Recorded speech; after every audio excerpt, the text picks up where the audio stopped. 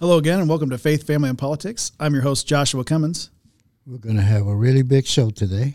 Yeah, we are. There's my name. All right. That was our good friend Louis next to me here, Mr. Host of Rodriguez Rants, Louis Rodriguez. Thank you for joining us, sir. Thank you for having me. Just before I announce the other two people at the table, I just want to talk about Revolver Broadcasting just a little bit. We are stepping into kind of a new chapter because we're closing in on episode 50. Tonight is episode 48. I don't know if you guys know that or not. So this has been a long time. I was actually looking back with Louis here recently at the old videos and was like all the different things that we've gone through to get to this point. So this is really cool to see this show just ever evolving and ever getting into the new tech. We're using a different program to record with, and we've got new lights. I don't know if you can notice that I actually have cheekbones now. I was wondering where those came from. And if you see me in real life, I don't have this tan skin that you see on the. That's all smoke and mirrors here. Special that we're using. Effects. Yeah. CG. So yeah, it's a lot of fun to get this thing moving forward. And we're also introducing some new, to Alan's detriment, programming, and working a lot of things. A lot of things are going to be in the mix here, so be prepared for that, and keep a lookout. And make sure that you're not only following on Facebook, but also subscribed on YouTube or Rumble, hitting those notification bells, or whatever you need to do to find out when our next videos are coming out.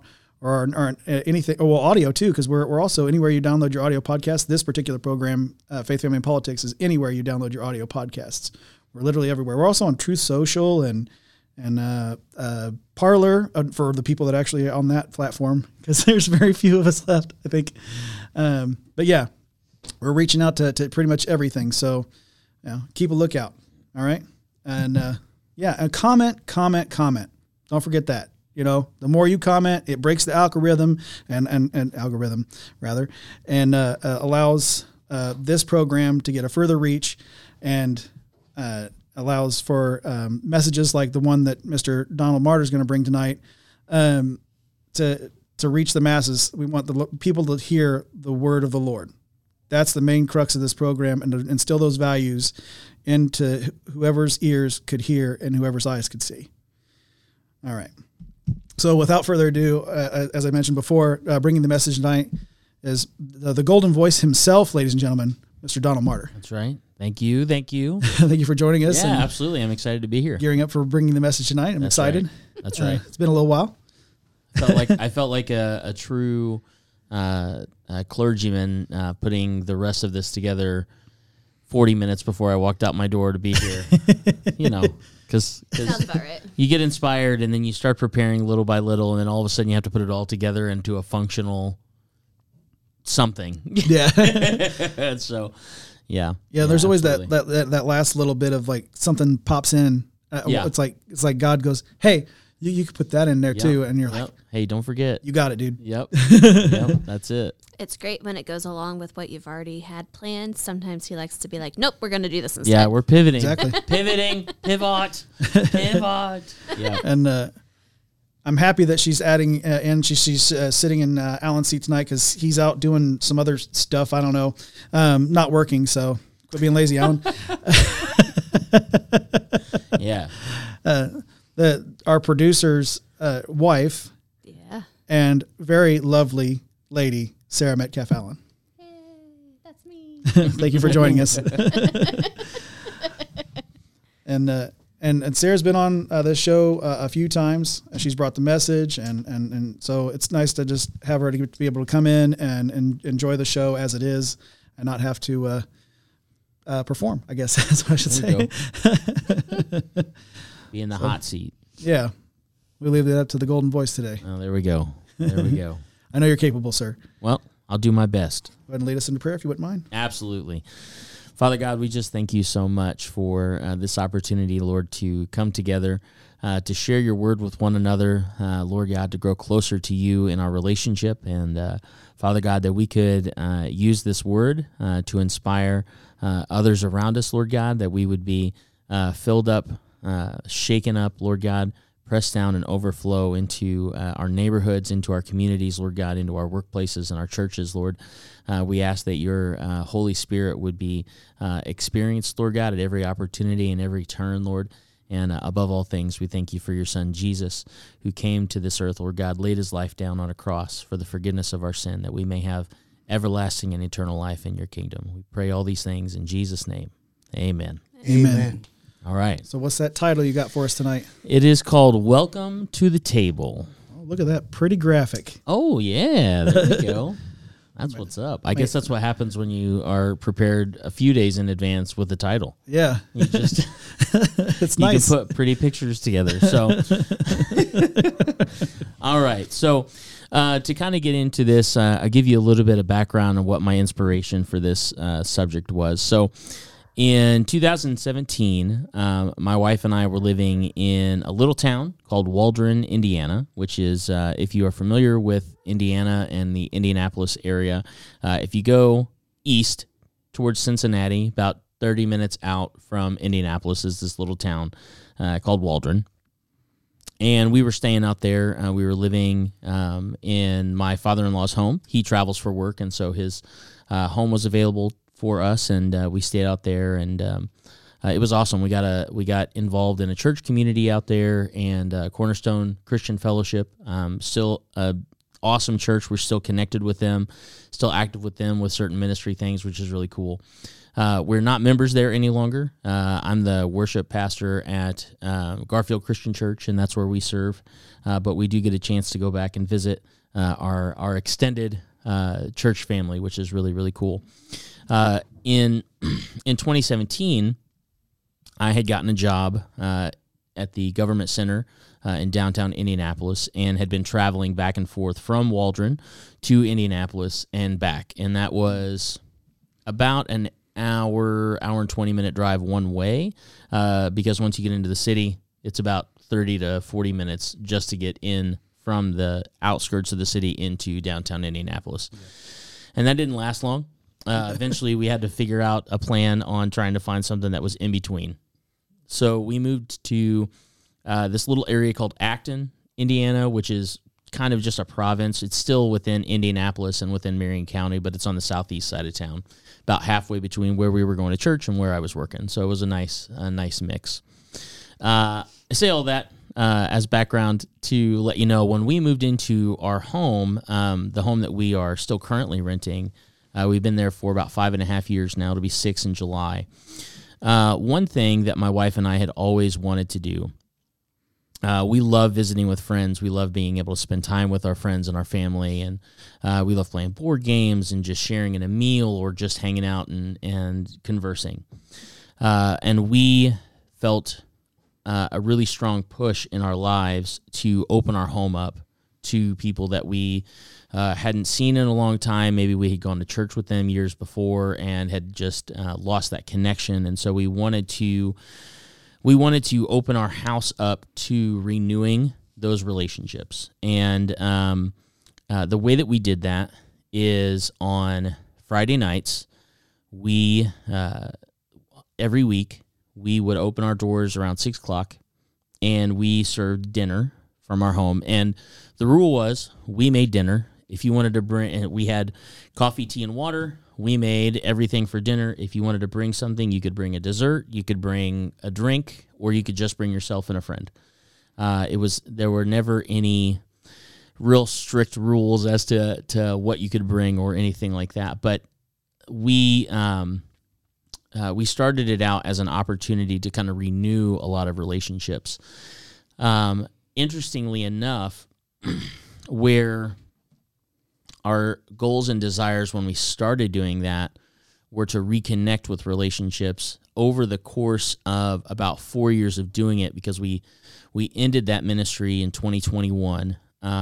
We just weren't able to keep up with it, and I think the Lord was really kind of changing a lot of things in our household for us to be able to be open to different ministry opportunities. So we started that ministry with a mindset of, we want to get connected with the people that we've missed spending life with and doing life with. And so it was kind of an extension, if you will, a life group, if you want to call it that. But I would say usually a life group is about 12 to 15 people. There were nights when we had 45 people in our house. Wow. Yeah. And the goal was for us to be an open home, to be able to share life and catch up with people. And the question that we asked ourselves when we started was a very similar question to what we asked ourselves at the end of doing that. And it was always, who are we opening our doors to?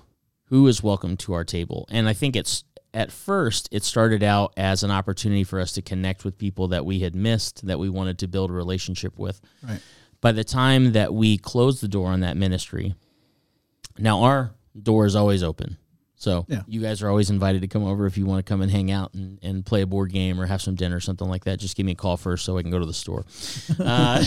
But that ministry closing its doors in our home, by the time we got done, our definition or our prospect of who was invited to the home changed dramatically. And we went from a household of people who invited those that we knew to a household of inviting people that we didn't know at all. We started a lot of really cool relationships with that ministry. I could go into extremely long stories of really funny situations where I met new people in completely obscure places and invited them into my home, and we are still friends with them. And, I grew up with my parents saying, don't talk to strangers. So like this, like we all did. Yeah, exactly. So, it was a stretch, especially for my wife. She's more of an introvert. I am a pretty extreme extrovert. So we were definitely put into a lot of uncomfortable situations with new people coming into our home and having to build a relationship with these people from square one. But seeing how the Lord used that opportunity had been and continues to be just incredible, because we still have a connection with most of the people that would come on a Thursday night or on a Friday night. And even still, even though we don't do every Friday, we still do like an early spring family game night with anybody who is a part of that that wants to come over. Usually it's in February. And then we'll do a summer cookout, and then we do like our Friendsgiving celebration the Friday after Thanksgiving, and it's all of those same people. Like we still get 30 or 40 people there, and it's one Friday or one Saturday, or well, I guess 3 total in the year versus like 52. But it was really interesting when we were asking ourselves, who do we want to reach out to? Who do we want to invite into our home? And that's kind of the inspiration for tonight's message, is I want to examine who the Lord has invited into what Jesus would call the great banquet. He talked about it in a couple of different areas in the Bible.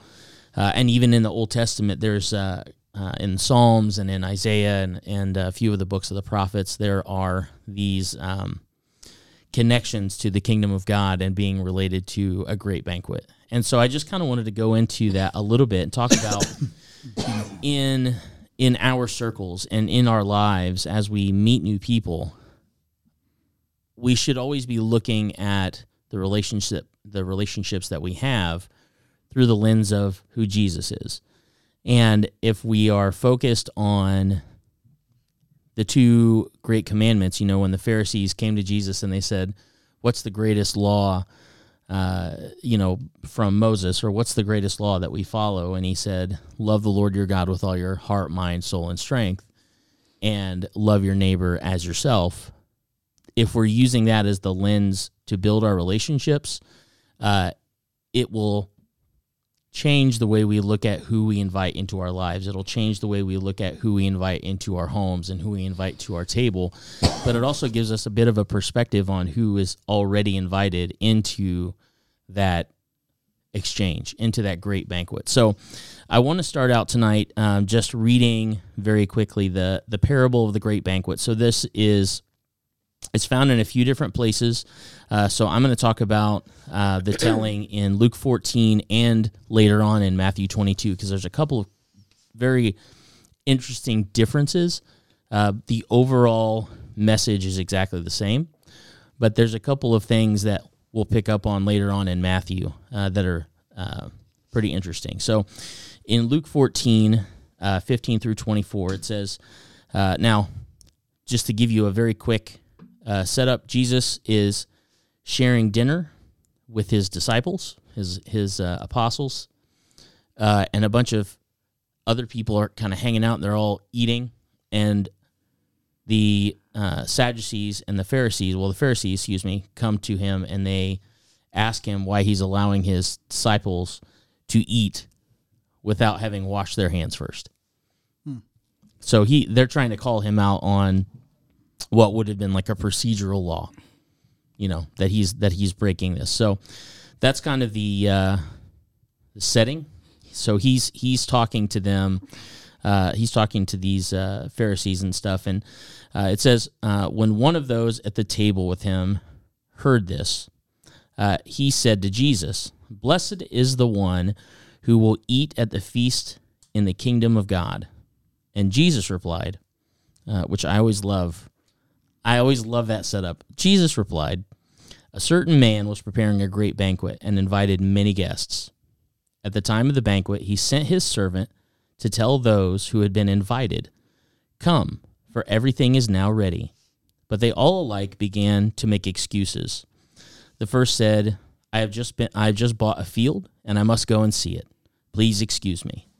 Another said, I have just bought 5 yoke of oxen, and I'm on my way to try them out. Please excuse me.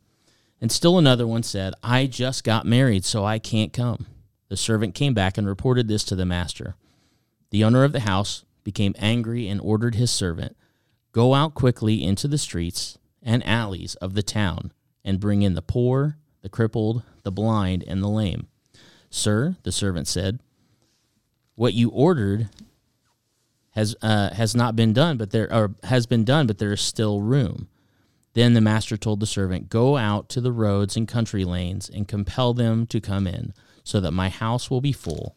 I tell you, not one of those who were invited will get a taste of my banquet. So what I think is very interesting is this parable brings up a few questions. Who is invited to the banquet? Well, we can kind of approach that from a logical sense at first and say, well, he talks about 3 distinct people who get invited. And then he also brings up a counterpoint later on that we'll kind of go over in Matthew 22 as well. So who's invited to the feast? You have 3 people, or you have 3 groups of people. You have the chosen, or God's called. You have the rejected, and then you have the outsider. So when we look at the chosen, we look at God's called people. These are going to be your religious leaders. God's chosen people also refers to the Hebrews. It also refers to the Jews at that time. And they were and are still living out the promise of Abraham that can be found Genesis 22, 15, 18. It says, The angel of the Lord called to Abraham from heaven a second time and said, I swear by myself, declares the Lord, that because you have done this, and he's talking about taking his son Isaac to the mountainside and laying him on an altar, and before he's able to stab him and sacrifice him to the Lord stills his hand through an angel, and the angel stops him. And so he says, because you have obeyed me, and you've not withheld your son, your only son, I will surely bless you and make your descendants as numerous as the stars in the sky and as the sand on the seashore. Your descendants will take possession of the cities of their enemies, and through your offspring or seed all nations on earth will be blessed. And all nations on earth will use the name of your offspring in blessings because you have obeyed me. So the first people that get invited to this banquet are going to be these initial called, these people who are following through the Mosaic law, that are connected through the prophecies of Abraham, Isaac, and Jacob, through the promises from David on down. They're looking for a Messiah. They're looking for this servant, but then they get busy with distractions. You know, there's a passage when Jesus is getting ready to go out and minister, and one of his disciples says, I have to go and I have to meet my family because I have to bury someone who is close to me who's died. And he says, let the dead bury the dead. And he's referring to the dead being people who are not necessarily dead in life, but dead in their walk.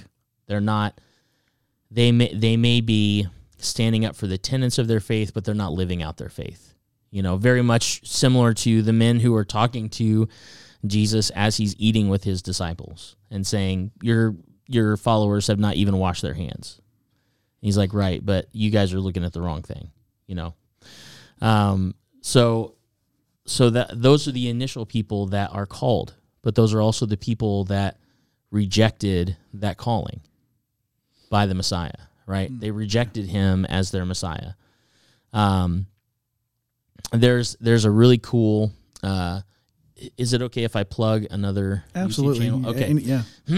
So there's a really cool YouTube channel that I've been watching called So Be It, which is actually the definition of what the word amen means. So be it.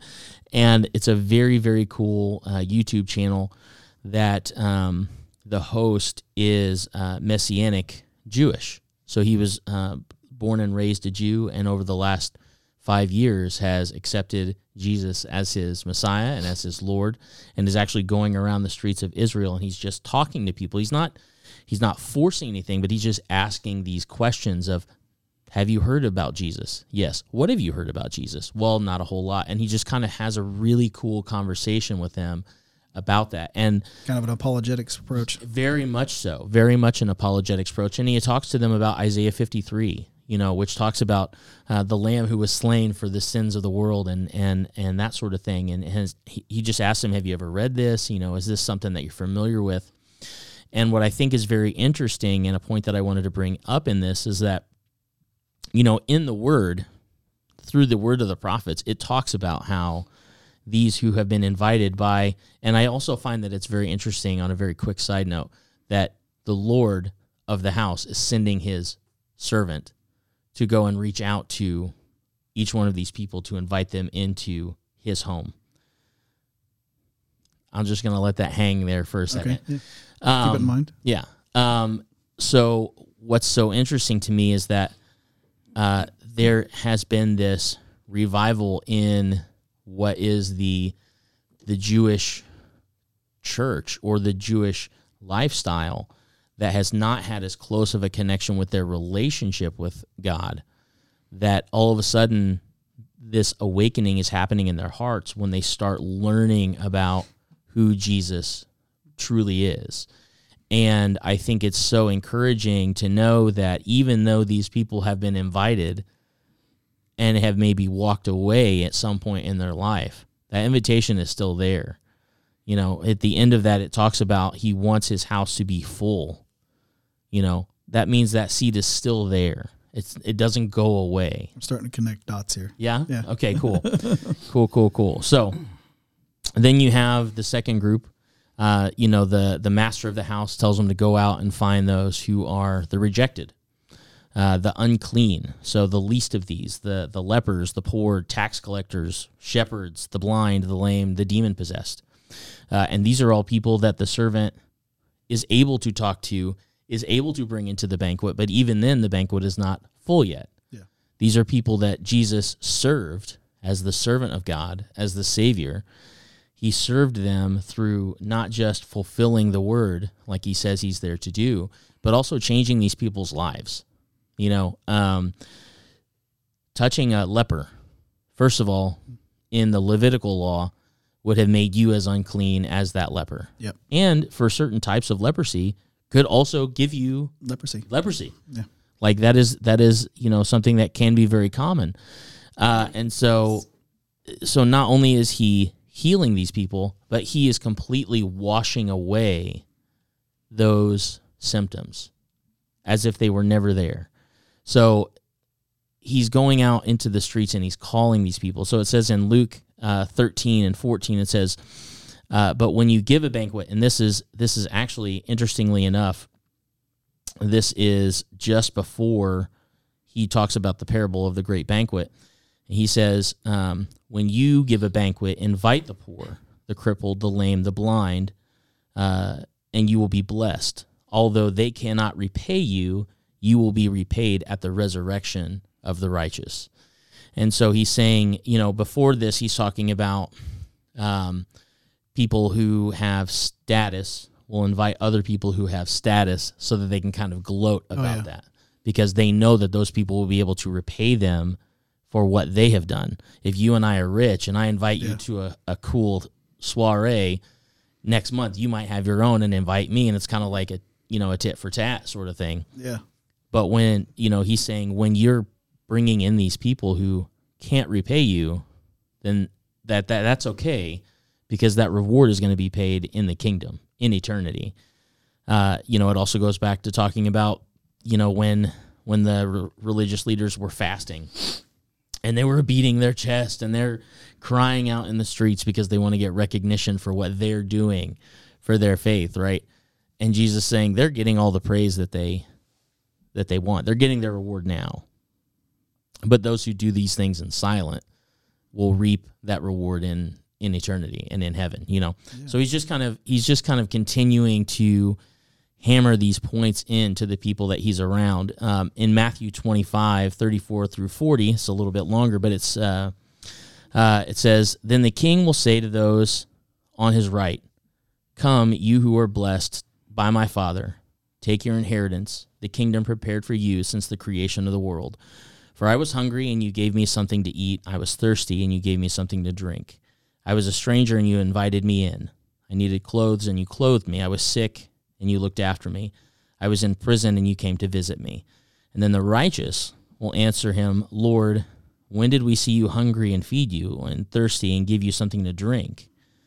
When did we see you a stranger and invite you in, and need clothes and clothe you? When did we see you sick or in prison and go and visit you?' And the king will reply, 'Truly I tell you, whatever you do for the least of these brothers and sisters of mine, you did for me.'" And so he's also qualifying the quality of the people that he's talking about. He's saying the reason that these rewards will be reaped in heaven is because if you are inviting in the sick and the poor and the lepers and the blind, and you're healing and you're talking to these people and you're ministering to these people, because you are doing it and you know that that's going to be a deficit to you, but you are willing to put that pride away. Again, looking at these relationships through the lens of loving the Lord our God with all of our heart, mind, soul, and strength, and loving our neighbor as ourselves, like we know how we would want to be loved. So if we're loving others like we would love ourselves, and we're willing to reach out to those who aren't being loved like these people, then because and in light of the fact that they can't repay us, those will be treasures that we will end up reaping in heaven as well. So it's just very cool how he qualifies why he's talking about when you have a banquet, invite these people in. They'll never be able to repay you, but that's not what matters, right? No, doing good for good's sake, right, and not worrying about the fiscal shortcomings at the time, because that'll work itself out at some point. Absolutely, and if you're focused on your relationship with the Lord and how He's going to bless you, it may not be, I gave this guy $20, the Lord's going to bless me with $20. But it may be, I gave this person $20 because they were in a spot and I was able to do that, and down the road, someone's able to bless me with something that I never expected and that I can't repay. And then how much more does that bless that person and myself in knowing that I can have faith in a Lord that's continuing to provide, And again, the servant going out and inviting these people in to this banquet, like, who did Jesus die for? Yeah. He died for the sins of the world. So he's qualifying all of these people that are supposed to be in this banquet, because these are all of the people that he's going to be putting his life on a cross for, right? Yeah, I don't want to get it too far ahead of you, but I know that last category, I feel like I fit. Well, Louis and I both know about fitting in that last category. The outsider? Yeah. Yeah. Don't we, Louis? Mm-hmm. Yep. Well, and I think that most of us would probably fall within this Yeah. At least the way that we're getting into that the half hour. So. Oh yeah. Yeah. I'll make it quick. I've only got 4 more pages of text. No, Cool. I'm just kidding. I told you. I just got the signal from our producer. So Got you. Yeah. Got you. So the last category being the outcast or the outsider, right? And these are going to be those who are stuck in darkness, right? So Jesus came first for the Jew. I thought you were going to say Big Boy and Andre 5000. Yeah. So he came first for the Jew and then for the Gentile, right? So these are your outsiders. You know, you have the downtrodden and the outcast that were Jews, but maybe they had some sort of affliction, so they couldn't be a part of the general population. Yeah. And then you have a totally different set of people that are not even affiliated with that outside of creation, that foundational faith that these Jews and religious leaders and even those who may have gained this affliction later on would have gotten. So you've got your Gentiles, your Greeks, your Samaritans, your Romans, basically anyone non-Jewish, right? And so in Mark 7:23 through 30, and this is one of my favorite confirmations about who Jesus is really there to connect with, because it's everybody. Just to give you the answer. Yeah. Sorry to spoil the answer at the end, but it's everybody. Mark 7:23 through 30, it says, Jesus left the place and went to the vicinity of Tyre. So he's leaving a whole nother situation where there's a lot of people talking to him and stuff, and he's just kind of breaking away from the masses. And he enters a house, and he didn't want anyone to know it, yet he could not keep his presence secret. In fact, as soon as she heard about him, a woman whose daughter was possessed by an impure spirit came and fell at his feet. The woman was a Greek, born in Syria, Phoenicia. There we go. She begged Jesus to drive the demon out of her daughter first, and then he says, "First, let the children eat all they want," he told her, "for it is not right to take the children's bread and toss it to the dogs." Now, he's referring to her being an outsider. Yeah. And he's not calling her anything that would have been uncommon for the time. And what I love is her response, because he still loves this woman. She says, "Lord," she replied, "even the dogs under the table eat the children's crumbs." And then he told her, "For such a reply you may go. The demon has left your daughter." She went home, and she found her child lying on the bed, and the demon was gone. So in addition to the Syro-Phoenician woman, Jesus shared his blessing with Gentiles all over the place. So the Roman centurion's servant in Luke 7, and then the Samaritan woman at the well, which I think a lot of people know about in John 14. Yeah. And there's tons more, but those are the first two that I thought of outside of this story that Jesus confirms to us that these are people that he's also come to be a servant to. You know, he treats these people differently because they are different people than the Jewish people that he had daily connections with, but he doesn't treat them any less special. Yeah. So in Acts 13, Paul and Barnabas confirm this as well. It says, Paul and Barnabas answered them boldly. We had to speak the word of God to you first, talking to the Jews, and then since you reject it and do not consider yourselves worthy of eternal life, Paul, love it, you do not consider yourselves worthy of eternal life, we now turn to the Gentiles, for this is what the Lord has commanded us. And then it says, I have made you the Greek.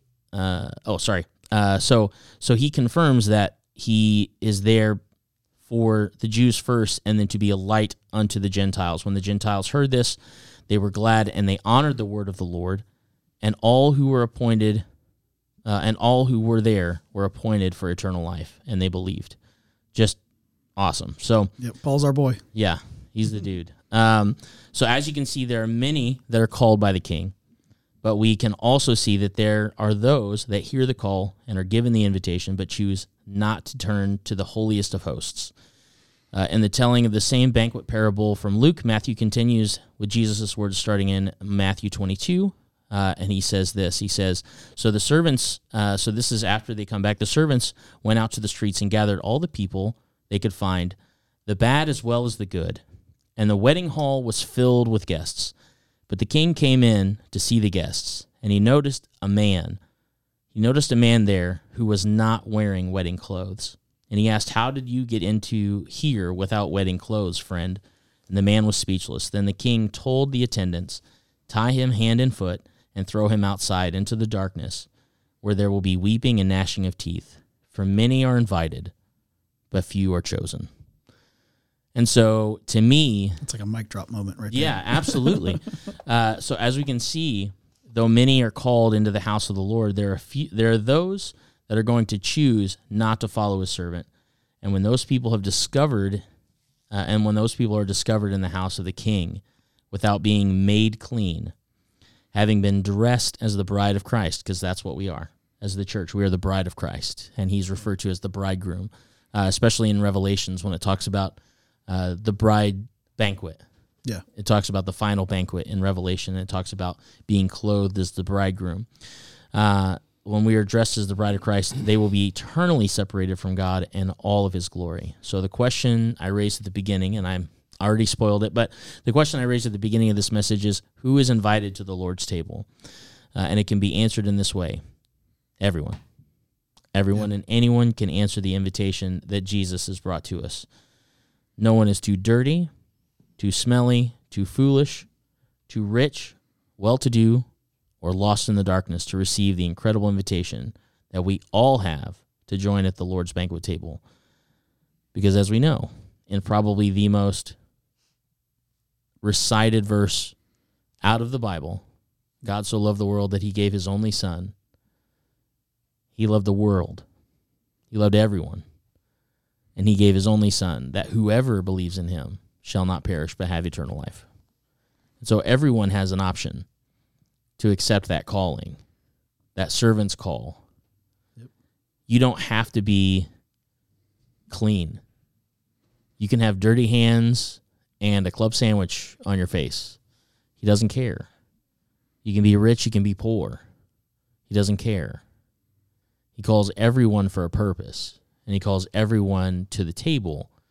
And I love this saying. I heard somebody say that we're all called, and I don't know what job I've been called to do, but I'd rather be a janitor in heaven than a rich man in hell. Yeah. And I was like, that's a valid analogy. Gladly I guess. sweep the floors of heaven. Yeah. Whistling Polly Wolly Doodle all day. Yeah.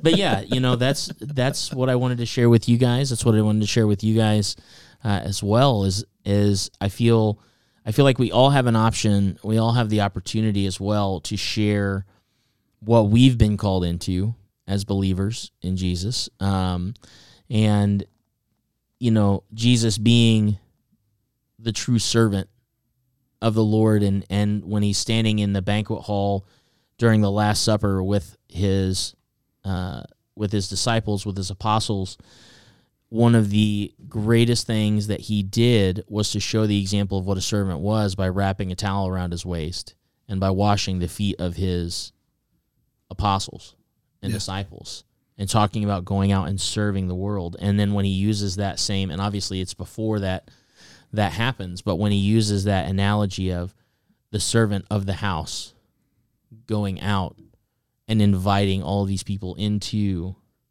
his Lord's home, to me, it's just incredible to know that he's talking about himself.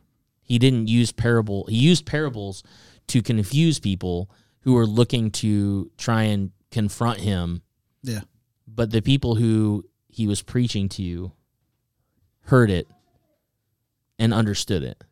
Yeah. Exactly what he was saying. And they may not have realized it until after he was risen. But the fact is, all of these people who heard that call answered it. So, yeah. Yeah, I mean, allowed them to not only understand it, but then be able to build on it and then create something else from it. Yeah, absolutely. And I think when we get into a discussion in general, in our everyday, with people who may be unbelievers, who want to say, well, the church hates these people, or Christians hate those people, or, I don't have a place because of X, Y, and Z.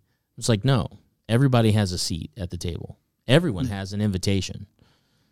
It's whether or not you choose to accept that invite. It's whether or not you choose to build relationships with the people that are sitting next to you at that table or across from the table. One of my favorite things to do, just on a funny side note, like I enjoy going to conventions and conferences and stuff like that. One of my favorite things to do is just, especially if I'm by myself, if I'm with my family of 5, it's not as easy to do this, but but if I'm by myself, I'll go and I'll sit down at a table with people I've never met and just start getting to know them and talking to them. Yeah, I do that too. And it's I do it because it's an opportunity for me to, even if I never see this person again, take 5 minutes to have a really great conversation with somebody that I would have never met otherwise. I think that's Sarah's personality as well. I kind of just don't meet a stranger, just kind of meet people and right? Am I right about that? Strangers, it's just a friend I've never met. That's it. Yeah. That is 100% it. Yeah, you got 3 very outgoing personalities here. But I was talking about like building and creating on this. That's what I wanted to do for the family portion. Yeah. Now, not too long ago, I got 2. One very briefly thing. So there's a coffee table down here in our green room. And some people have gotten to enjoy it a little bit. But that coffee table over there, that's actually built out of old crate wood. Oh, okay. Yeah, and and so I that's handcrafted by me. Broke down some crates, huh? Yeah, broke down some crates, and that's why it's a little bit uneven. And but the great thing about it is like everybody that notices it, they always go, "Man, that's actually a really nice coffee table. Where'd you come up with it?" And I said, "Oh, well, I went out into my garage and I put it together." And then I was like, and I, turned my thumb a little bit and just kind of eyeballed it. Yeah. And then you had a coffee table. Yeah. But it was like I thought it kind of went perfect with your message, because everybody that comes through that doorway to get into the studio generally will spend a little bit of time in the green room before they ever come over here and spend some time in this portion of the studio, and they are in front of that table. Yeah. And they've been welcomed into this home. So I think maybe one of these times we'll do like a little video tour of the studio area. Sure. Still got some more organizing to do before I'll ever allow that, but we're getting there. There you go. It's all about vertical storage. But speaking of course, building this, where we're at right now, because all of this happened because of some very, very good people. Mm-hmm. The guy sitting at the producer's station, me and him had many conversations about how this was going to look. And then we put hands to hammers and started putting it together. I got Louis. We spent several hours with me in here, and he did a lot of this himself, because like if I was sick or whatever, he was still coming over and showing up and putting it together and building it from we had just this little section in the basement, and now we've got this cool little hodgepodge of Wayne's World looking stuff. There you go. There you go. And I mean, now here we are, and we're telling people about the Lord and instilling those values. Louis, how do you feel about talking about something you've built or created? I didn't really know how that was, when I used to invite neighbors over to eat. We used to roll them, rob them, and knock them out, and then they put them back in their house. And there you go. But no, I'm only kidding. But I don't know much. I can't say much. So you built a lot of things. Yeah. Very constructive guy. I don't like to brag about it. But. Well, it's not bragging, just kind of a storytelling, I guess. Because like I said, your hands was in this studio more than any of us, and getting it, like I said, hand to hammer, and you were in here. Got the pictures to prove it. Between me and you and Alan, we did it quite a bit. Yeah, we built everything in here, and I had fun doing it. And it's kind of nice to see where the benefits now, right? Like how we're we're all here, and like I said, you know, get to tell people about the Lord. I learned a lot from being here too, and from the Bible and things that I didn't even know about Bibles. I never believed in it, and I learned a lot about it. That's the whole point, right? That was the reasoning for this entire thing. So to hear you say that, Louis, it's like it makes me warm and fuzzy, and I don't want to take any of the credit, because then now we've got to take that and point up, right? Yeah, absolutely. Not talking about my wife upstairs, but all the way upstairs into the big man, God himself. Yeah, he gets all the credit because he's the real superstar. There you go. So, you know, when you're talking about, you had kind of sent out the idea of like talking about things that you've built, and I started thinking about it, and the outside of the box thinker that I tend to be, the first thing I thought of was I even have this on my professional email signature, professional relationship builder, because it's something like building relationships with people, meeting new people, and being able to share in different ideas and stuff like that. Like that is a true passion of mine. As far as material things that I've built, I think probably my favorite thing that I've ever built, I wish I still had it, but before my granddad passed away in 94, I guess I was probably 8 at the time that we did this, but he took me down to his workshop and we built a birdhouse. And that was always fun. Yeah, and the thing is, like, my granddad was very similar to you guys. Like, he eyeballed everything. But it was, I mean, he would be just, because he had built so much over the course of his life, he didn't really need like a tape measure or a ruler or anything like that. Like, he just knew. And so he literally took one piece of wood and we built this entire birdhouse with, you know, his all of the tools and equipment that he had in his basement, in his workshop basement and stuff like that. And really what I loved about it was just being able to spend whatever that time was with him in doing it. You know, it's one of the fond memories I have because I was only 10 when he passed. And so there was a lot of life there that I've lived without him. So like those memories of like being a kid in the workshop and goofing around with jigsaws and stuff like that, like right. those are cherished things for me. And then, yeah, and again, like I said, building relationships with people, building a foundation of friends and family and stuff like that, that I just adore is probably something, you know, it's a little outside of the box of things that we've built, but in general, that's kind of what motivates me, in, you know, just being able to kind of see those things change and evolve, and, you know, like a good Cracker Barrel rocking chair, over time they have more characteristics. They do. They have more age on them. We have a couple of those here in the green room as well. Yeah. Don got to enjoy a little bit of that earlier. Oh, dude, I love them. They're awesome. So move on to Sarah here. We got what's some stuff that you may have created or built? Oh goodness, I'm not much in creating like that. I've seen some of your Facebook posts. You make some pretty cool creations. I do art, so Yeah, I'm not hey. building. I'm like coloring is a big thing that I like to do. Yeah, that's And creating something. I think I have a pretty good eye for color. And it's something I really enjoy, and it can be really relaxing, and it's really cool to start with this black and white picture, and you're filling it in, all of a sudden it has all this life to it now. Yeah. And sometimes, you know, like me and Serenity will do it together. Me and my sister will color or we'll paint. My sister's really gotten into paint recently, and so I've done more painting. And it's really fun. And even Serenity got these little figurines for Christmas with a little paint set, and she let me paint one, and it's a little turtle. It was so much fun. There you go. Like it looks like a kindergartner did it, but it was so much fun. Yeah, I'm a big fan of turtles. There's one sitting right behind you over there on the floor.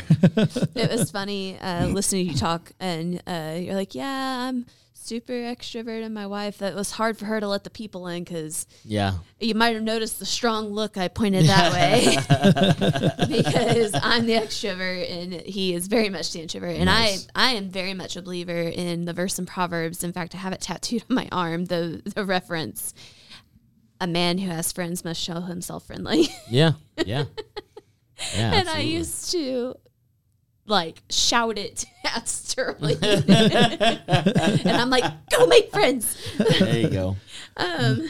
Well, luckily you guys moved in 2 doors down from here, and, There you and go. it just kind of happened And because that- I'm and- just as outgoing. So Well, it's exactly. It's going to happen. It, you know. Now he just lives in your hobbit hole. So now all of The this, basement. it's like I claim all the credit for this There you because go. I introduced Sterling and Josh. There you go. There you go. It's got to start somewhere. Oh man, no, that's just how God works connections and relationships. Yep. When you build a relationship with somebody else, you never know where that's going to take you. Yeah. I mean, I've read so many different things, and one that always will stick with me is the person who led D.L. Moody to Christ was like a shoe salesman. Mm-hmm. He, Yeah. like, nobody remembers his name. I mean, it's in a book somewhere. Like, I read it, but I don't remember it. Yeah. But boy, do I know D.L. Moody's name Yeah. and how many people he reached. Like, Yeah. you never know what kind of connection, what kind of relationship, what's going to come of that. Mm-hmm. So when you're doing things like having people at your house or creating art together or whatever, God has a purpose for it. Yeah. It's not random circumstance. It's not coincidence. There's no such thing as coincidence. It's God's timing, God's plan. Yeah. One thing that I enjoy doing is just thinking about the hypotheticals or like the I wonder what's or I wonder what ifs, especially when I'm reading through the Bible, like when you read about the boy who's possessed by Legion and Jesus prays the demons into the pigs and they run off into the water and they drown. And then it says his father leaves to go and try and find help. And then when they all get there, the boy is sitting there and talking with Jesus. And so then I immediately think, I wonder what that conversation was like. Like all of a sudden you're talking to this kid. So the word you're looking for is surreal. Yeah, well, and I just mean like we get a chance to see Jesus's character, obviously throughout, the Gospels in the New Testament, but just in general, like those intimate moments that he has with people. You know, there's so much information in the New Testament, but then there's so much information that we haven't gotten a chance to experience and haven't gotten a chance to even see like a snapshot of. And I just wonder, like, what is that?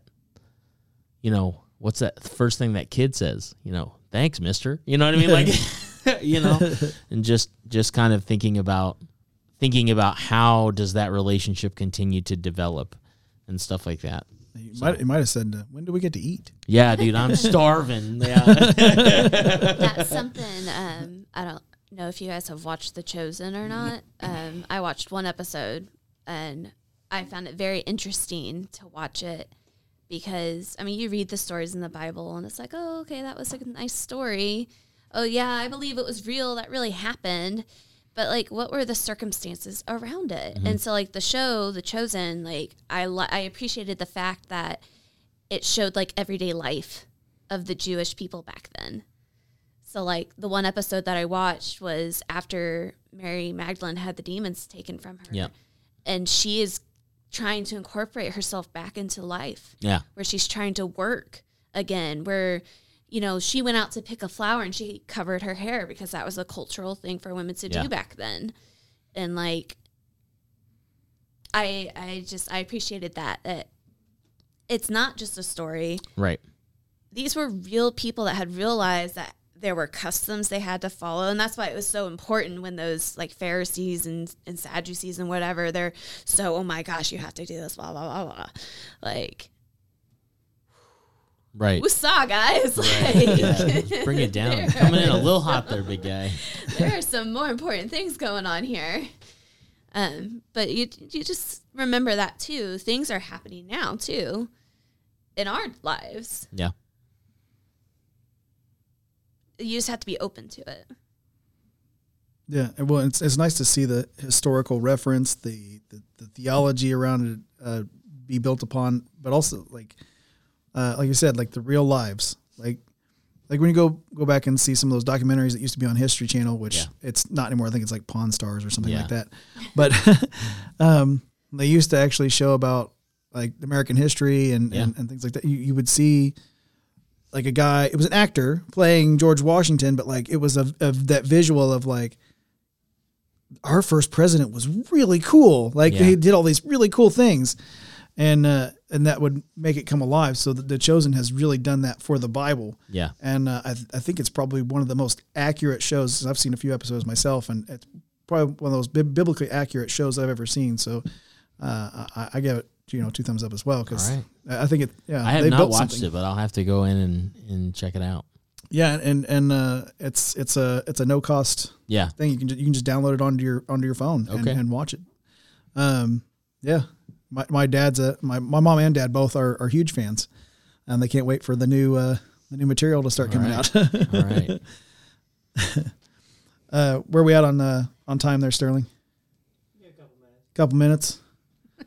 All right. Well, that's what happens when we just start hanging out and talking. Yeah. So yeah, that'll move us. We'll just go ahead and move on into the political portion, because I'm sure that we'll burn up those couple minutes. Yeah. So first story coming tonight from the New York Post. They seem to be pretty fair and balanced. They play both sides of the fence. But this story says that there's a California teacher helps students change names and pronouns without parents' knowledge. A California high school teacher has boldly confessed that she helps students change their gender identity without their parents' knowledge. Quote, "My job, which is public service, is to protect kids," end quote. Olivia Garrison told the New York Times about helping students socially transition at school. Quote, "Sometimes they need protection from their own parents," end quote. Social transition describes the process in which a person adopts the name and pronouns that align with their gender identity rather than their gender they were at birth. Garrison, who is non-binary, teaches history at Del Oro High School in Bakersfield. They have previously posted it's a lady. I can see it's a lady. But anyway, she has previously posted on TikTok about the decorations in their, quote, queer safe space classroom, end quote, including a bright, quote, love wins flag. One of Garrison's former students, Clementine Morales, told the Times about coming out as non-binary at school while it felt uncomfortable to do so at home. Quote, I had to look for parental figures in other people who were not my parents. Morales, now 19, said of the process. But the issue has become a hot button issue for parents under President Biden and his administration's proposed Title IX reforms, which would expand regulations combating sex-based discrimination in schools to include sexual orientation or gender identity. Critics have argued that the reforms could overhaul the definition of gender in schools and be used as a weapon to keep parents in the dark. That's for certain. And one of the realities of the controversial policy has even outraged liberal parents like Jessica Bradshaw of Southern California. The mother told the Times that she learned of her 15-year-old's social transition after reading the preferred name on a worksheet. Imagine your child comes home and they no longer want you to call them the gender that they were born with. Yeah. And imagine finding that out because you've seen it on a worksheet from school. Not because they came to you and said, Mom and Dad, I feel this certain kind of way, which I can be like, you can feel any way you want. You're still what you were born, and God made you beautiful and wonderful. So learn to get used to it, kiddo. This is such so many rabbit holes to go down for that, because that's exactly the kind of attitude that makes kids not want to come to their parents. And that's why they're going behind the parents' back to the teachers. So you need to have a good relationship with your child where they can come to you with anything. But you do still, I mean, I believe what you believe too, that yes, you are born what you are born as. God created you a certain way, a certain gender for a certain purpose. There's just, it's so much, so big. Like, it's hard to just choose one thing to concentrate on. Like, there's all of these root issues, the relationships between parents and children, the relationships between parents and teachers, students and teachers, society as a whole. There's so much. But the biggest issue here is that it's not the teacher's place, right? The child should be able to come to the parent. I agree. And that's where it should happen. That if this discussion is going to happen, it should be between the parent and the child. A teacher is there to tell them about reading, writing, arithmetic, or whatever it says on the class schedule. You know, unless they're in a college course and it's gender studies and they've gone all kind of cattywampus and those classes, they've proved that to be true. But that's what you signed up for. You're paying them X amount of dollars to go to that class. See, I you decided that as an adult. With that though, like, because I mean, there were a lot of teachers that were involved in my life that I really appreciate, like, and that are involved in my daughter's life that I really appreciate. Like, I'm not saying that what the teacher is doing is right. Parents, instead of it being done behind the parent's back, when the student came to the teacher should have gone to the parent, is, I think, the correct order. If the kid That's definitely the correct order for the teacher, yes. I was like, if the kid couldn't feel comfortable enough to go to the parent, went to the teacher instead, then the teacher should have. Then that's why I said parents and teachers as one of those root issues that is a problem in our society as a whole. Yeah, I can definitely agree with that sort of thing. I mean, even taking away the extreme nature, if you will, the extreme nature of this type of content, I get frustrated when I find out that my kid's missing like 4 classroom assignments in their social studies class because there's a lack of communication between me and the social studies teacher, and I almost feel like it is my responsibility and duty to reach out to my son's teacher, but I also feel like there is a level of liability that should fall on the shoulders of the teacher as well. If your job is made easier by my wife and I participating in our son's education, then I need you to meet me halfway and help me know what's going on when it's going on.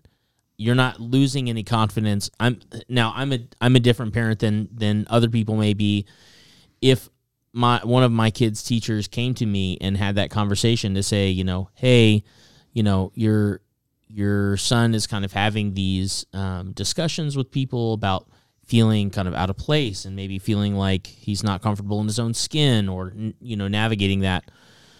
Like, I'm not a snitch. I'm not going to sell the teacher up the river. Like, I'm going to use that information to try and build a good conversation opportunity with my own kid. Yeah. You know what I mean? Like, because now what I know is that teacher is a trusted source of information to help me at home, and I can also be that same for the teacher to help them at school.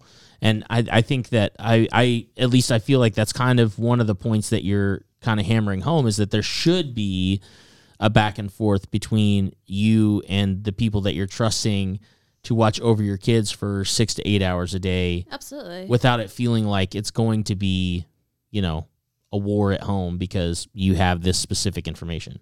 Yeah. And still, and ultimately, even more so, the parent-child relationship is so, like, we can't expect the teacher to do everything. Yeah. Like, they are your child. Like, that's my daughter. Mm-hmm. I'm going to raise her. You are there to teach her. Right. you can help me raise her in the way that a teacher helps to raise, but you are not raising her. Yeah. Yeah, I agree. I feel like that there's definitely an objective stance that you should be taking as a teacher. Like, as teachers, you're already in a very influential spot with that kid because, again, you're going to be with them for 6 to 8 hours. Most of their day is going to be at home, but if you deduct 8 hours of sleeping time, then you as a parent and them as a teacher have the same amount of time that they're sharing with that kid. And I'm the disciplinarian in my house, and you're the cool social studies teacher that they get to hang out with for an hour a day. Like, where's that influence going to start coming from if you haven't gotten a chance to really instill those values? Because I also feel like it also depends on the value system of the home before that kid even walks into that classroom, too. Absolutely. Yeah. But this person, I would say, is very confused. Yeah. Oh, yeah. And I mean, they're not only creating that that dialogue between them and the student, and not telling the parent, Yeah. but they're also creating the atmosphere. Yeah. Because they have these things hanging all over the room saying this or that, making these declarations that are completely untrue. Yeah. If we're just looking at the reality of the situation. Yeah. And that's where the rubber meets the road. And I mean, if your daughter had come home and said, my teacher's non-binary, I mean, how would you handle that? I mean, would that be something that you can go, okay? Or would you go, maybe we go ahead and put you in a different classroom, especially if you know that their atmosphere is also like these things hanging on the wall. I mean, that's why Serenity goes to the school that she goes to. yeah. There you go. But Yeah, because we try to protect them from these yeah, but you can't. things. You also right? can't completely shelter, Yeah. because if I don't tell her about it, then she's gonna find out some other way. Yeah. But that's me being a parent, Yeah. Right. like actually being a parent. Whereas some people are just, oh, you're gonna live your life and you're gonna do what you want, and I'm here to feed you. Right. Like, Yeah. what? No. Like, Or all too often you have there's parents out there nowadays that they're the best buddy yeah, right? of their Yeah. child, and they don't make that separation of like, you do bad, I'm going to discipline you, or you do good, I'm going to reward you. Those kind of things don't exist. It's just like, hey, let's go out to dinner, and I literally had that discussion with Yeah. her the other day. I was like, I'm your parent. Oh, but you're my friend. I'm your parent. Yeah. We can have fun and we'll Right. play and we'll color or whatever, but you're also going to do your homework, and you're going to, do your guitar practice and go to basketball practice because you committed to do those things. So you're going to do them. Like, Yep. Yeah, I think it is an interesting thing to, not to get too far off of what we're talking about, but my son said to me the other day, we were talking, he's like, well, that's what I'm going to do, bro. And I was like, you're not my bro. And he goes, well, you call me bro all the time. And I said, well, the way I say it is in a very universal, like, everybody is bro. Like, hey, what's up, bro? You know what I mean? Like, it's just very even as far as the way that I'm presenting it. I said, but the way that you're using it is that you and I are best friends, buddies. And I said, the thing is, I love you to death, and we can have tons of fun and do whatever, but don't forget that I'm still dad. Because I think that until you become an adult, that relationship between your kids and parents should be kids and parents. Like the relationship I have with my dad now, my dad's in his 60s and I'm almost 40. It's very different than when I was, 14. You know what I mean? Like, same here. yeah, but that's how that relationship has to transition when you are putting things in a kid's life that may end up being very divisive in their household as well. That's another level of destruction that you could be putting there. Like, if the communication level for a kid and their parent is already struggling, and you got a cool teacher that's, new age and forward thinking and woke, and that's where you're kind of falling in your influences, well, it's going to be much easier for you to hit home with a teacher that you can call bro, or that you can have some commiseration with versus mom and dad at home, and then it's just an easy in. It's an easy sell. One of my issues is, in addition to what we've been talking about, is in that article, it talks about that Article 9. Yeah, Title IX, yeah. Their Title 9. Like, the first thing I thought was, so what you're saying is, now not only is it a threat that someone who identifies one way or the other could use a cross-gender restroom and potentially be a villain. Yeah. But now they can say, well, I identify as a female, so I can go to St. Mary of the Woods Girls' School. Yeah. That's exactly what that's saying. That's exactly what that's saying. But and also it makes men and women interchangeable. Yeah. It's like, so, you know, it was like, no. That they're not interchangeable. Right. God made man and he made woman, and they fit together perfectly for a reason. Yeah. Gave them puzzle pieces for a reason. This is still a family show, so There you go. not There you go. keeping the children in mind. There you go. But everything was made beautifully and wonderfully for those reasons. And he knew that guys were going to be simple, and he knew that women were going to be the complicated creatures that they are in a good way. And they balance each other out. Yeah. Because if you have two simples, you just end up having a couple guys that are hanging out and drinking beer and watching the game. Yeah. If you have two complicated, then you have people talking about each other all the time. But if you have one simple and one complicated, you have this really great relationship that's a pretty good picture of God. It's at least complementary. Yeah. Yeah. And it's usually a pretty good picture of when God. When it comes to gender identity and stuff too, it was so segregated before. Like, boys wear blue and girls wear pink. Mm-hmm. Or boys like dinosaurs and cars and girls like dolls and babies. But when a guy liked those things or when a girl liked those things, all of a sudden, they must be either gay or lesbian or they're different gender. Well, no, it's just because we segregated those things. Those things are good for anybody. Yeah, pink and blue being used as gender markers was a marketing ploy. I can't remember who came up with it. It was relatively new in the scheme of the history of the world. Like that's within the last century. That's just very American.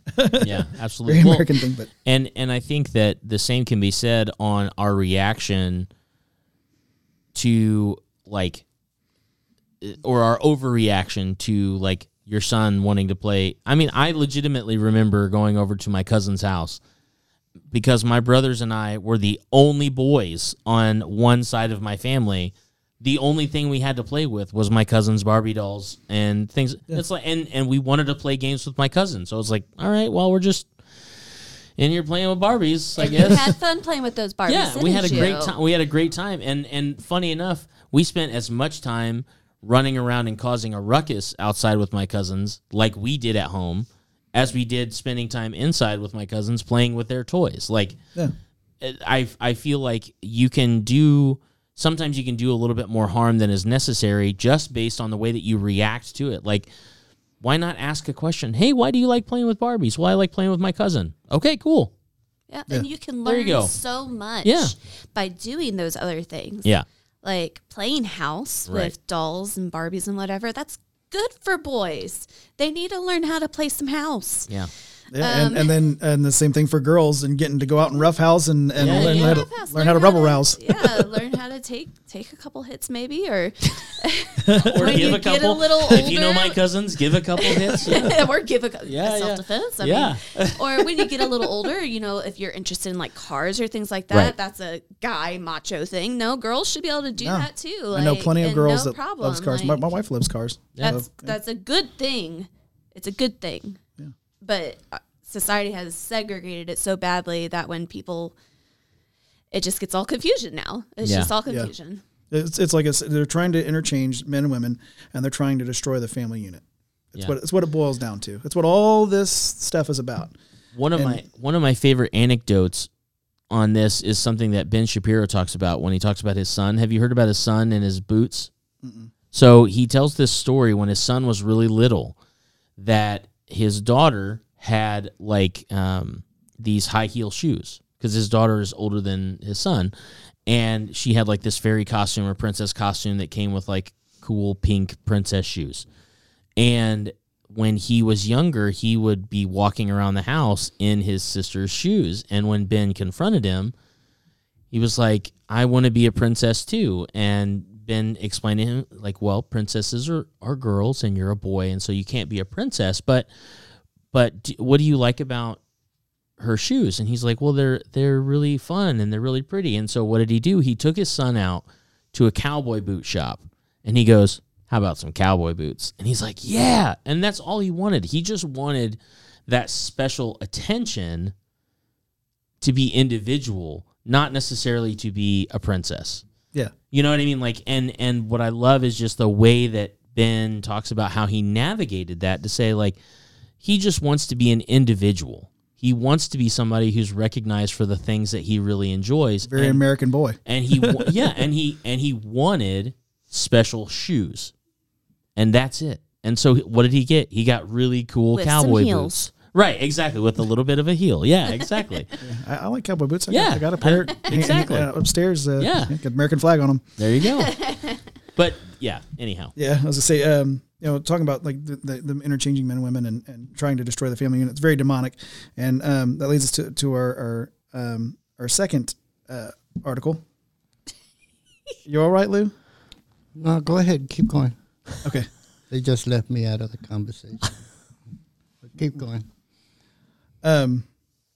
So coming from Trending Politics, the San Francisco Archdiocese calls out Pelosi, Nancy, for those who don't know, Nancy Pelosi, she's former Speaker of the House, for lying about an exorcism at her home. On Saturday, Alexandra Pelosi, daughter of former Speaker of the House Nancy Pelosi, stated that the scandal involving her dad, Paul Pelosi, prompted her mother to conduct an exorcism on their home in San Francisco. Quote, I think that weighed really heavy on her soul. I think she felt really guilty, Alexandra told the New York Times.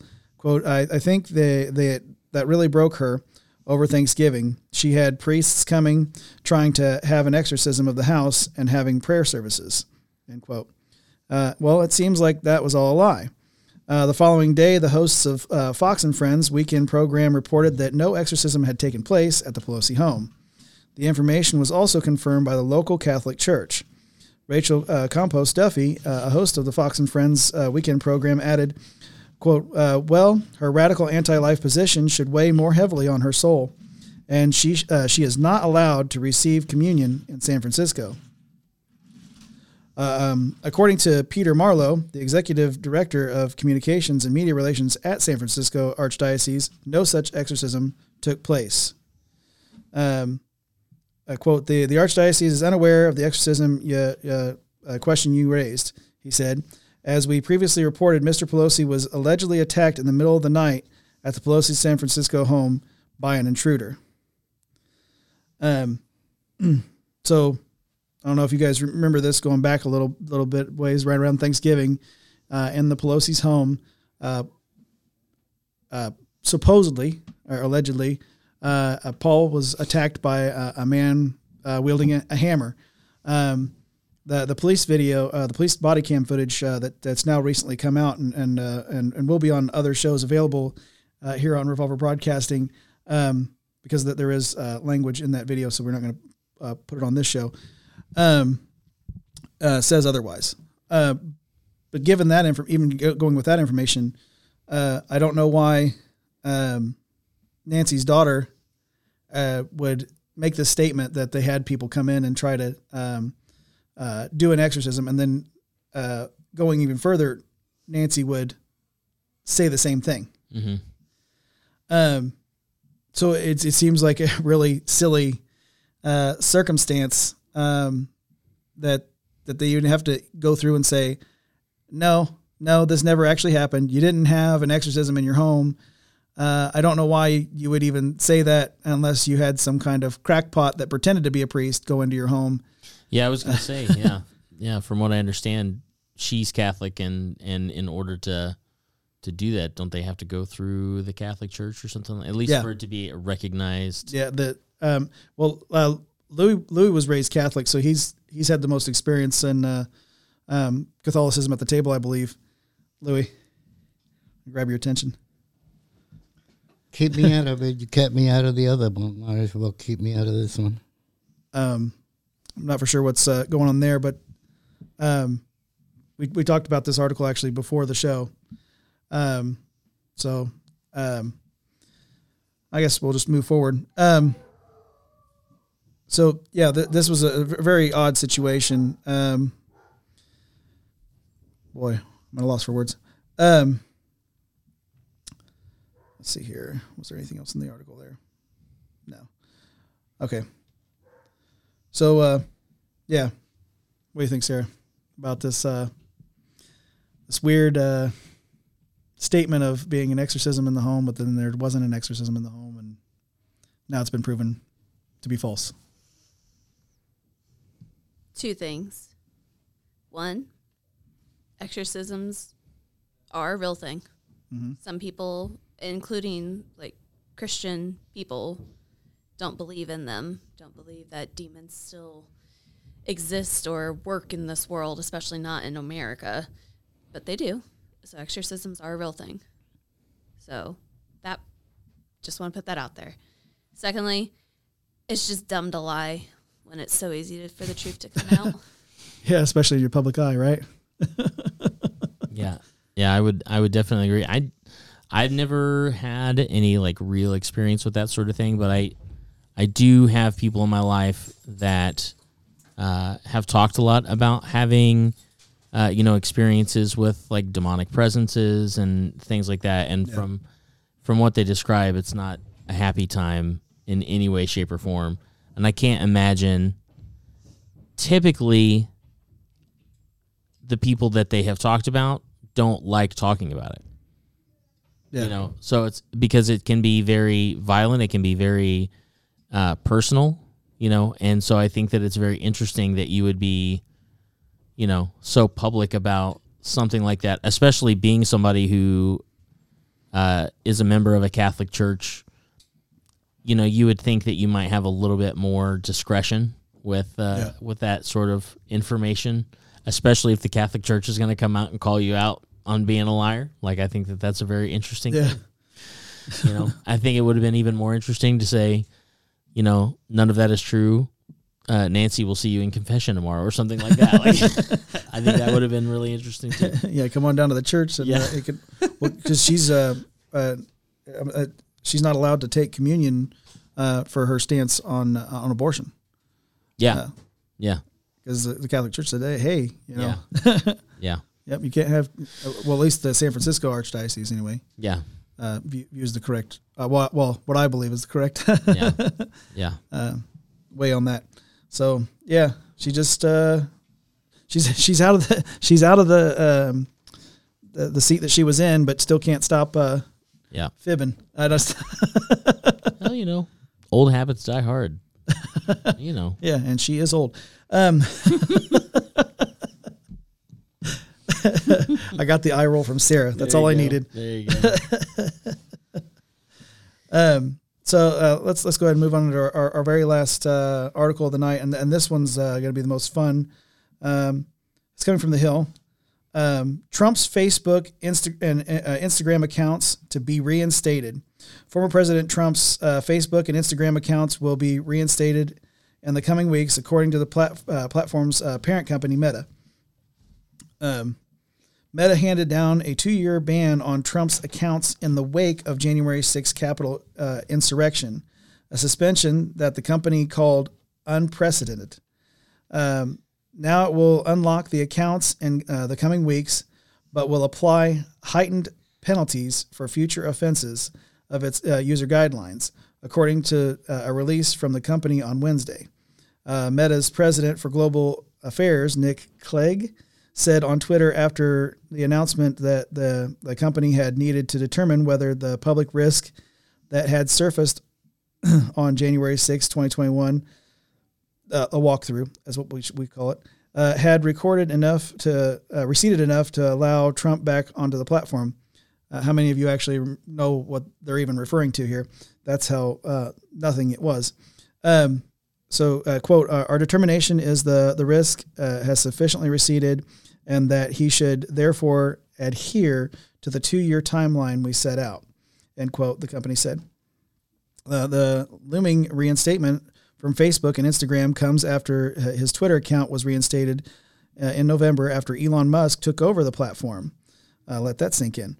Trump has sent mixed messages about whether he will return to the platforms after communicating mainly through his own social media website, True Social, which we are on, by the way. He responded to Meta's announcement Wednesday by criticizing the initial decision to suspend him. Quote, Facebook will, which has lost billions of dollars in value since deplatforming your favorite president, me. Actually, I should go back and read this as Trump. Yeah, Go for it. Facebook, which has lost billions of dollars in value since deplatforming your favorite president, me, has just announced that they are reinstating my account. Such a thing should never again happen to a sitting president or anybody else who is not deserving of retribution, he wrote. Meta said that the lifting of Trump's ban is also coming with new guardrails. they're gonna put the little metal rails out there to make sure that he stays within the guidelines. Yeah. So. To deter repeat offenders, including heightened penalties for public figures who are returning from suspension related to civil unrest. Thoughts? I'm staying out of that one. She doesn't like Trump very much. No. Especially when it comes to social media. There you go. I quite enjoy his prickliness. I think that's something the country needed at the time he was president. I think that we could probably use it again, especially the toughness, because we wouldn't have non-binary, or supposed alleged non-binary teachers trying to tell kids how to live their lives and change it without the parents' consent. Yeah. It's California, so we might have still had that. But True. I think it's interesting. Like, I think that I have a love-hate relationship with President Trump being on social media. There are things that he posts that crack me up, and then there are things that I'm like, don't you have a cabinet of people who can pre-read this stuff before you post it? Like, and not even like in an offensive way, but like, I mean, just general misspellings and autocorrect couldn't help you out a little bit on that one. Covfefe, yeah. Covfefe, like, come on now. I mean, the fact of the matter is, like, we're a country that has a First Amendment right, a freedom of speech, and he uses it. And he uses it. And I think that as much as he can be offensive on one side, there are other people that are just as offensive on the other side, and they don't have those privileges revoked or suspended.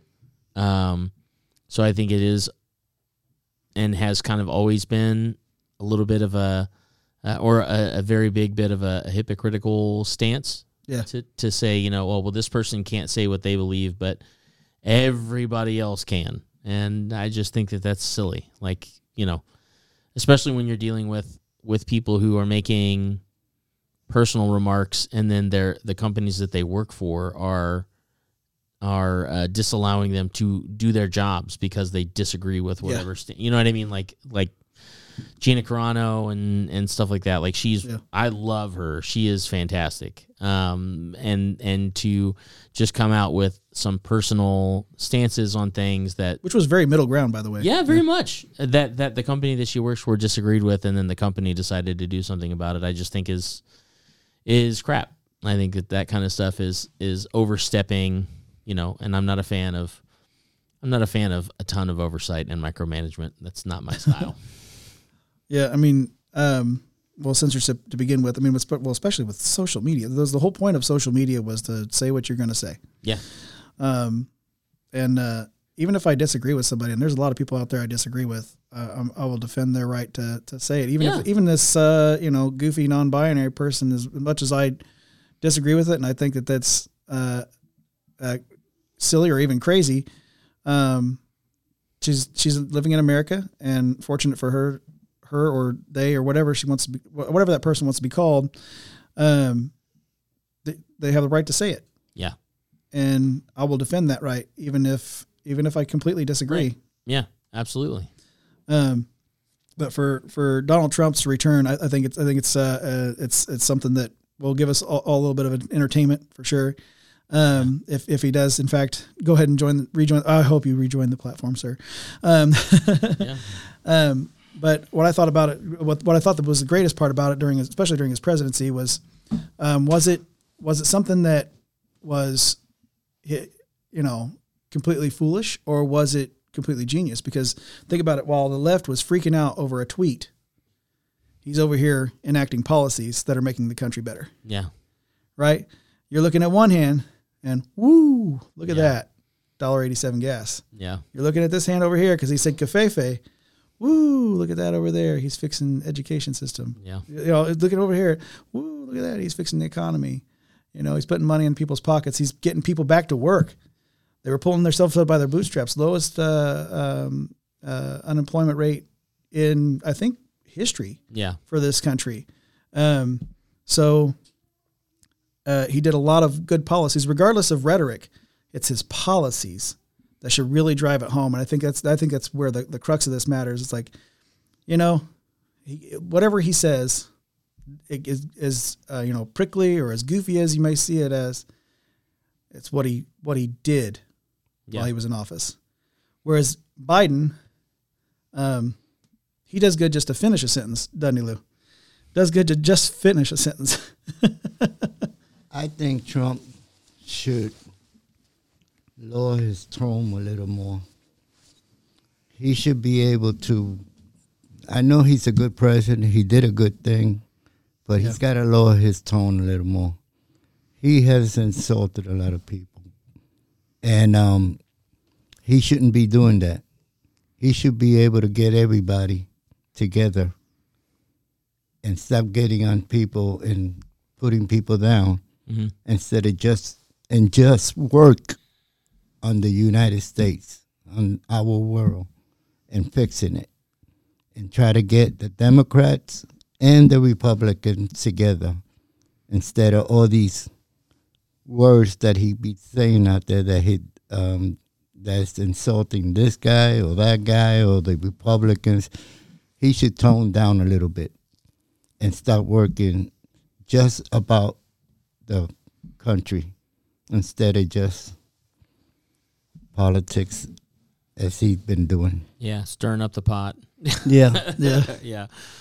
But I think that's why I like him so much is because he stirs the pot, and that's something I like to do. And that's wrong. And that's very wrong. I like to call people like that big spoons because they're always just stirring things up. Yeah, I get into a lot of situations where I go, oh, how can I mix this up a little bit? How can I get? Josh is a secret agent of chaos. Well, you see, Trump is political and theatric. What do you call it? Trying to be an actor. Theatrical, yeah. Yeah, theatrical. Yes. And he should get out of theatrical and concentrate more on political. Yeah, I agree. Yeah, and that would be nice to see, especially if if you can get him. This is the we talked about this the other day, Lou. The dream team. The dream team. Mm-hmm. Trump, DeSantis, right? Because either one, I would go with either one. But what if they were both on the same ticket? Like Trump is president, DeSantis is the vice president. So you have Trump, who's excitable. Yeah, we could use that word, right? Which I put myself in that category as well. And then you have DeSantis, who's more grounded and measured. The kind of things that you just spoke about. He's a stone cold killer. But DeSantis very measured about it. Very much so, but he just where I like to equate them as a spray and pray versus a sniper. Like Donald Trump is just looking to shotgun as much out there as he possibly can, and DeSantis is just sitting there scoping, waiting for the perfect moment to just send one line and be like, there you go. He's a silencer. Yeah, he's incredible. But it reminds me of a friendship that's in this studio right now, and that's me and our producer, Sterling, because I'm very excitable. I'm very like, let's drop as many bombs as we can. Let's go for it. I want to get it all done. And then Sterling's like, hey, the ground's over here. And he calmly tells me, like, Mr. Rogers, like, hey, that's all right. Yep. We'll take That's care of it. business, and this is how and he questions me, and I enjoy that. I appreciate being questioned because that allows me to grow. Yeah. So I see him nodding his head, yes, and that's true. It allows us to grow when we get questions. So that is a relationship that I appreciate because of that, and I think that would be a relationship that would work well politically because they balance each other out in that way. Mm-hmm. It's like I said, excitable, and you have your balance out of someone who's grounded and a little more calculated. Yep. And and then you would have moving forward the potential for a Ron DeSantis and whoever he wants to be VP. Yeah. For the following potentially 8 years. Yeah. Of hopefully very good policies and 12 years of a conservative president. Would be that'd be interesting. Amazing. Yeah. It would be, but you know what I think? I think Trump, if he becomes president, he's going to elect a woman vice president. Yeah. It's That's a high what I potential. think. Yeah, there's been a lot of chatter about that. Hey, there's These men can't run this country, right? That's it. Hey, you Britain always had it need right. Queen was queen how long? You always need a woman to settle you down. There you go. Yeah, but I have some things to say about that. We kicked Britain's butt for a reason. So Sure. there was a whole Revolutionary War, and we became America. Okay, so we got to start to think about wrapping things up here. So, Don, if you want to give us a closing prayer, and we'll get some outros. Yeah, absolutely. Absolutely. Father God, we just thank you so much for this time that we've been able to come together and just talk, get into your word, enjoy some time and just conversation, Lord God. We thank you for your continued blessing, not just over this podcast, Lord God, but over our lives, Lord God, and that we could continue to be your servants, Lord God, that we could go out into the field and bring in the harvest to your storehouse, Lord God, and that we could be active in the word, we could be active in your body, Lord God. And Father God, we just bless all those who get a chance to listen to this podcast or watch our podcast, Lord God. That you would just continue to bless them as well, protect them, keep them safe, Lord God. Continue to call into their lives where you're calling them, and continue to show them opportunities where they can share the love of Jesus in their lives. And Father God, again, we thank you above all things for your Son, Jesus, who died on a cross for the forgiveness of our sins once for all, for the entire sin of the world, Lord God. We pray all these things in Jesus' name. Amen. Amen. All right. That was the guy who brought the message this week. It was the golden voice himself, Donald Martyr. Thank you. Thank you. Next to him, who just gave the woot woot. Our always fun guest to have, Sarah Metcalf Allen. AKA Sheila Naya. Yeah, go ahead and check out her YouTube. Don't ask her to spell it. Across from her, you know him, you love him, the host of Rodriguez Rants, Louis Rodriguez. Thank you for having me here. Thank you for joining us, sir. It's always a pleasure. And I've been your host, Joshua Cummins, reminding you to stay in trouble.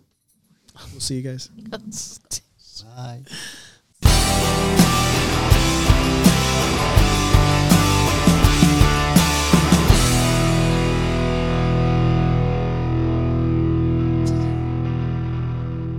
Didn't know we had fans.